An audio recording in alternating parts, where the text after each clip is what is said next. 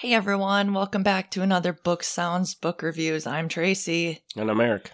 All right, so if you are hearing my voice to start with, that means that Eric has the book today. So Eric, what is the book that you're reviewing?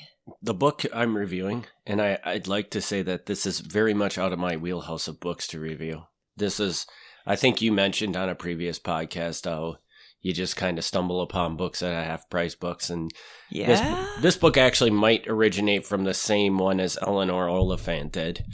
But the name of the book is called The Upsides of Irrationality. Interesting. By Dan Ariely.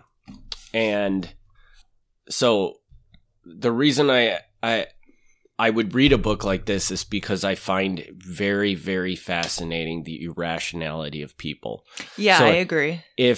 If you're one of those people out there that believes that all people are completely rational, you are so wrong. No, I think we're more irrational than rational. Very, very much so. And in this book, this is kind of this guy's thing. He always deals with irrationality. Mm-hmm. In every book he's ever written has kind of a different spin on irrationality. But in this book, what he does is he go through just things that we do. Right. That they conducted experiments to see, how effective is this? Or just the oddity of, like, why this thing that everybody does doesn't make any sense, but yet we still do it. Weird. So I basically made notes of a couple of the key ones that I found just kind of fascinating that they did studies on. Okay. And so the first one they looked at was procrastination. And I think this one was more of a way just to prove to people that everybody does it. Well, that everybody's irrational. Because if you think about it, procrastination is what? It's putting off something you have to get done. That's completely irrational. If it needs to get done, just do it. But everybody procrastinates. It feels good when it's done, obviously. Yeah. And I don't care. You could say, well, I'm really good. I don't procrastinate. But you still procrastinate a little bit, at least. Yeah. You might not procrastinate as much as the average person, but we all do it. Yep. So, and then it went into bonuses at work. And I thought this was really interesting. So they basically did studies and they found that people that get paid more to do a job, whether it be through a bonus or even through regular salary. Right. It does not make a person any happier at their job. Really? Right. It just doesn't. Like, this key to somebody being happy at their job is to have a good job, a job they enjoy doing. Yeah. And money does not make you happy. Right. So if you get a huge raise, or it might be a temporary pickup. Right. But it's never whether it be because it's Christmas or because, we've got this big case or big whatever coming in, and so we're going to give whoever does the best or whoever. And if you're in a sales position where you get a quarterly bonus, when you get that bonus, you're going to temporarily feel uplifted. Right. But then the other times you're not going to feel But it's just going to sink back down, and it's just going to become, if you don't like your job, you don't like your job, and you're going to be miserable again. Which does again. make sense, I guess, yeah. And so, and I think the upsides of irrationality is that people seem to think this works. So we get bonuses, but it does absolutely nothing. Right. And I just found that extremely fascinating. It is really fascinating. Another one they talked about, they called it the IKEA effect. Oh, okay. And the IKEA effect looks at if you have two items, two of anything, and you hand built one of them. Oh. And the other one you just bought. You just bought, yeah. People cherish the one that they seem to overvalue the one that they built or had a hand in creating. Right.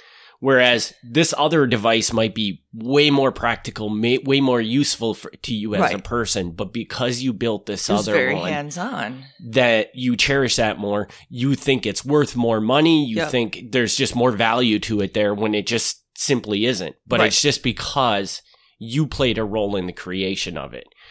Interesting. It kind of makes sense. It really does.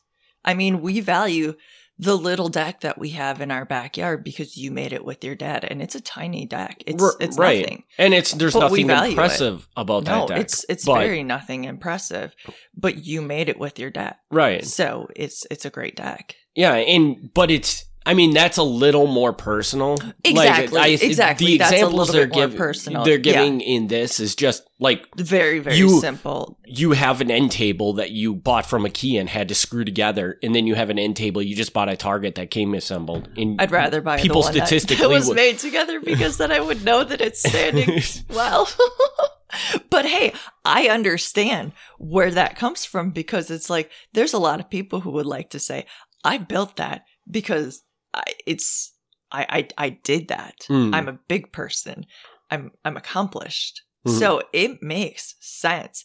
It in many ways it doesn't make sense. It makes sense. It's irrational sense. Yeah, it really makes sense is. that people would feel that way, but it's completely irrational to feel that way. Right. Yeah. We all are very irrational. It really does make sense in that sense. Our minds are weird for a not so better word. We're different. It's our minds are very complex. Mm-hmm. Yeah. So then on to the next one. This one I absolutely love because I just can picture this happening all over the place. And they call this one the "My ideas are better than yours." Oh, yes, I could picture this one because everybody's, even if it's the same idea but worded differently. And I've seen this. And I can tell a personal story. I was just going to say, you recently had this happen. And yes, because I recently put up a new bookshelf in my warehouse. And when we got it put up, it was freestanding on the floor. And it went up pretty high. So on one side, on the far end, because it was attached to a wall on one end, but in the other end, it was just freestanding and it was wobbly. Right. So I suggested to the guy that was helping me build the shelf that we should run a board over to the wall and that would secure it so it would not move at all. And I suggested this like 3, 4, 5 times. And he would every time immediately dismiss it. Says it's not going to do anything. There's too long of a span. It's not going to do anything. And then I was talking to another one of my friends, and we just decided we were going to put this board up because we both agreed that this was going to fit, secure it so much better. But then the next day, the guy came in that was helping me build the shelves. And he's like, well, I found this board and we could run this board from there to the wall and it should secure it. And I'm like, and what's different from and I'm like, yes, let's do that. And you just kind of wanted to say, so what's different from what I pitched? But you just got him to agree basically but it was his idea. Yeah. So, and I see this all the time where, of course. If you ever want somebody to do something, you just make it seem like it was their idea. Exactly. You're way more effective to do not suggest the idea. Try to steer them to come up with the idea themselves because they will like the idea a lot more. Yeah, it's so weird. And again, and honestly, that one right there, the way I see it, that's like a huge hindrance to us. Yeah, it really is because we cannot get over ourselves, and I don't understand that one. Because people will come to you and give you the best idea in the world, and you'll outrightly dismiss it. Yeah, because it wasn't your idea. Yeah, I think that we just are so stuck in our own ways. I think that is just what it is. And I know sometimes in my own routine, if somebody suggests things, I'm like, oh, I don't know. Let me see if I can find a way to fit it in my routine or something like that. But with something like that, I don't understand. But I guess if I don't know, man. Sometimes it is just so funny why people won't take ideas, but we're just stuck in our ways. And our brain, again, it just keeps wanting to move forward, and the way it works, it is just mind-boggling sometimes. It is. And then the final one, well, I've got actually 2 more. So the next one is the Hot or Not experiment. And I don't know, Tracy, do you remember Hot or Not? Did you ever use that when you were growing up? I don't think I ever used it, but it sounds very, very familiar, and I think I might know what you're talking about. But for anybody that doesn't remember this, basically Hot or Not was like an earlier version of Tinder. Okay, yeah. So you would sign up for an account and you would go on there, and then you would just start marking people that you would, whether you thought they were hot or not. Yeah, and then I never used that. somehow I think if you marked hot and they marked you hot, then you could get connected, or I don't know how exactly it worked, but they did an experiment on Hot or Not. And what they basically found out was that everybody pretty much agrees on what a beautiful person looks like. Interesting. So if you're beautiful, everybody will know that. Oh, great. But because of environmental things and things that happen into your life, and probably like self-esteem and stuff like that. Oh, completely, yeah. People not then may take a hot person and they have prejudgments or something along those lines of that person. So like everybody has a different taste in a person.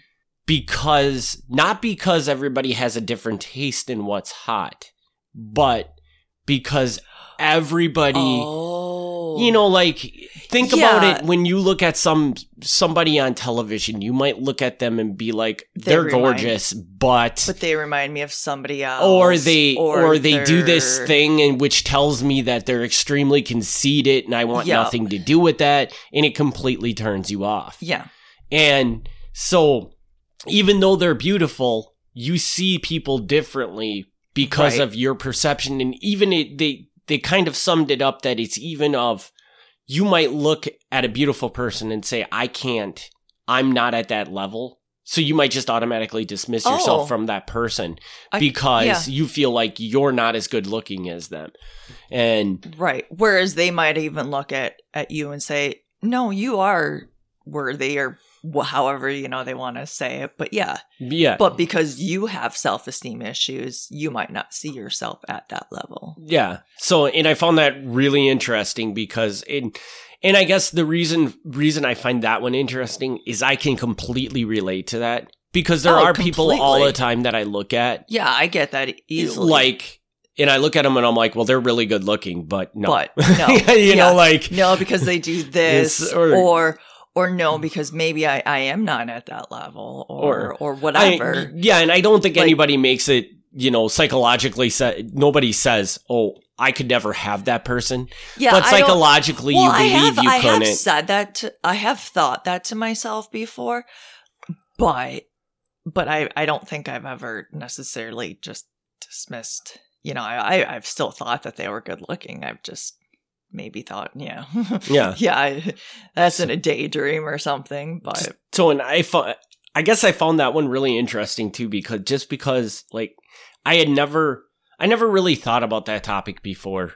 Like what makes two people, I'll be honest, like Hayley Williams to me is the most beautiful woman in the world. Yeah. And I have multiple people at the warehouse that know this, and they look at pictures of Hayley Williams and they're like, and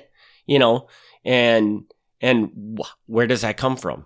Yeah, well, and I agree that she is definitely smoking hot. Yeah. However, maybe it's partially because I adore her music too. So, and I think that plays a role in it. I think, but I also do think like her face and just everything about her and I also know that she's got a great personality. Mm-hmm. So I think we know well-rounded about her too. Mm-hmm. And that helps. That definitely helps. So, but yeah, so that's what this book is. The one thing, the golden ticket to this book is that, and I think we've mentioned this on another book review podcast possibly, but generally when you read this kind of book, it's written by a psychologist or something like that, which so typically has nothing against psychologists, but they're extremely smart and they write that way, and it's very dry to read. Yeah. And this book is not written like that at all. Oh, that's good. This is just a college professor that gets together as college students and they go out and do experiments. Oh, and see, that's fun. What happens. Because I'm reading a psychologist book right now, and it's got some good parts, but then it's got some parts where I'm like, I can't wait until I'm done. It's challenging because they dive into why your body does the things it does, and they start talking about all these chemicals and how they're imbalanced, and it's I'm just like what? If you say right brain, left brain, that's fine, but don't go any further than that, because unless you're going to say this is for psychologists or for neurologists, for people who know this, just don't do it, because I'm a normal person. Yeah, I know some of this stuff, but I don't know all that. But yeah, it gets too hard. So yeah, if you're fascinated with the idea of the irrationality and trying to understand why people do the things they do, I mean, I guess this book doesn't so much why. Really explain very well why. But it at least says. But it does just open your eyes to all these things around you that are happening, and when somebody points it out to you, you're like, wow. That is really irrational. I actually think I might have to give this one a read.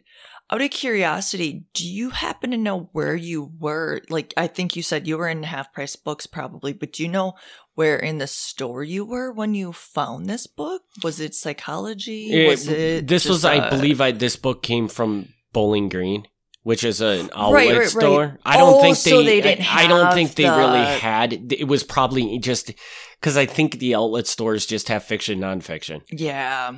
So you're right. But so it was harder to find where. Yeah. Yeah, I think they had a few sections there, like cooking and. My guess would be if you wanted to find it, it would probably be like in a self-help section, maybe, or something like that.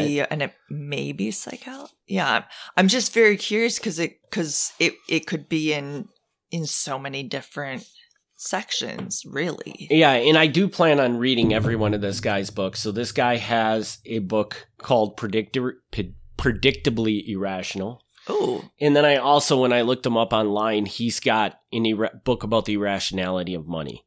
Oh, fun. So I plan on reading both those too. How many people do you see? I mean, I know I'm not rational with money. It's like 1 second you're saving, and then all of a sudden it's like, well, let's just spend it on this because we only live once, and yeah, and I hope that book will open up, because I think most people are pretty irrational with money, and I think that book may open up some insights of just neat things that you can point out to people of how, right? Because there's going to be things that everybody does, and when you point it out to somebody, they're going to be like, you're going to realize, holy crap, that is irrational. Well, I think you're going to get some people who are going to probably say that, yeah, you're making a good point, and other people, I don't do that. Yeah. Because they're irrational.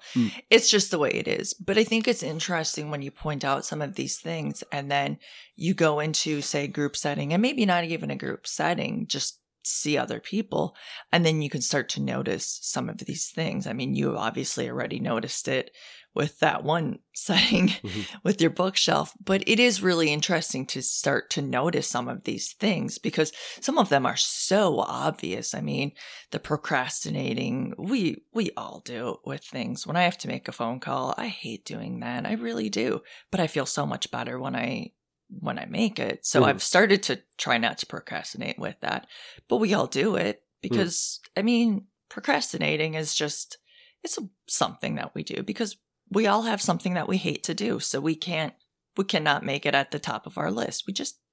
We all do it, unfortunately. And one more thing on this book too, that I wanted to point out. And I read this book a long time ago. Okay. Well, quite a while ago. I think we were in Columbia when I was reading this book. So 2 months ago. So I actually went back through the book to find things to talk about, just to kind of stimulate my mind on what everything was that it talked about. And I couldn't find this particular section in this book. So I may be wrong. It may have been in a different book I read, but I'm pretty sure it's in this book. And that was when they looked into the idea of buying things. Okay. So, and what they were saying was that typically, no matter what, when you buy something brand new, it provides you with a certain amount of pleasure. Like, like they said, like, you might get like 6 months where every day you look at that thing and you say, that's so nice. Hey, that's how I feel when I get a new book. I'm not even joking. I love a new book versus a used book. Mm-hmm. There's just something about it. And what they were saying was so they were saying, like, if you go, let's just say you go down and we replace all the furniture in our living room. Most people, when they buy all new furniture in their living room, they will buy it all at once. Yeah. And that's completely irrational because...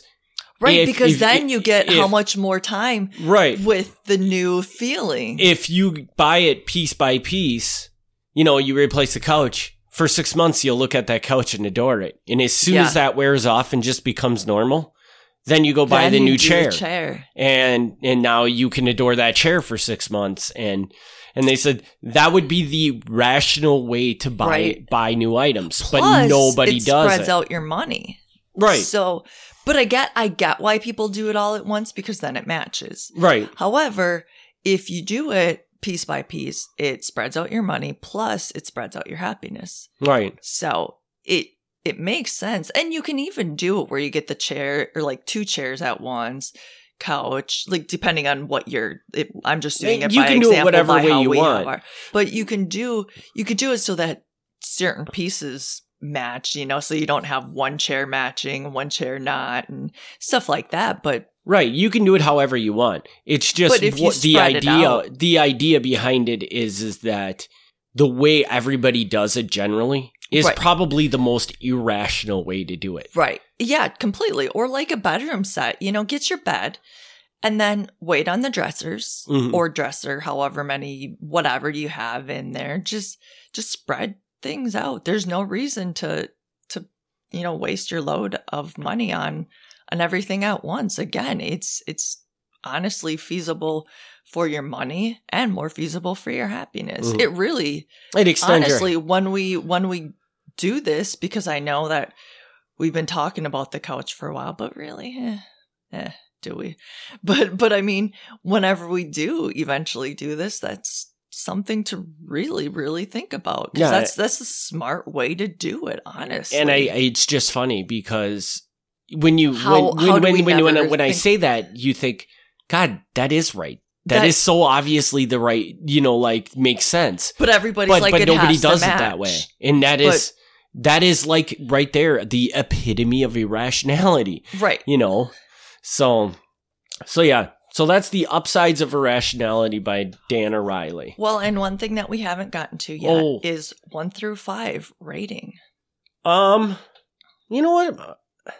I wish I remembered what I gave other books I had read, because I'm going to give this like a 3.9.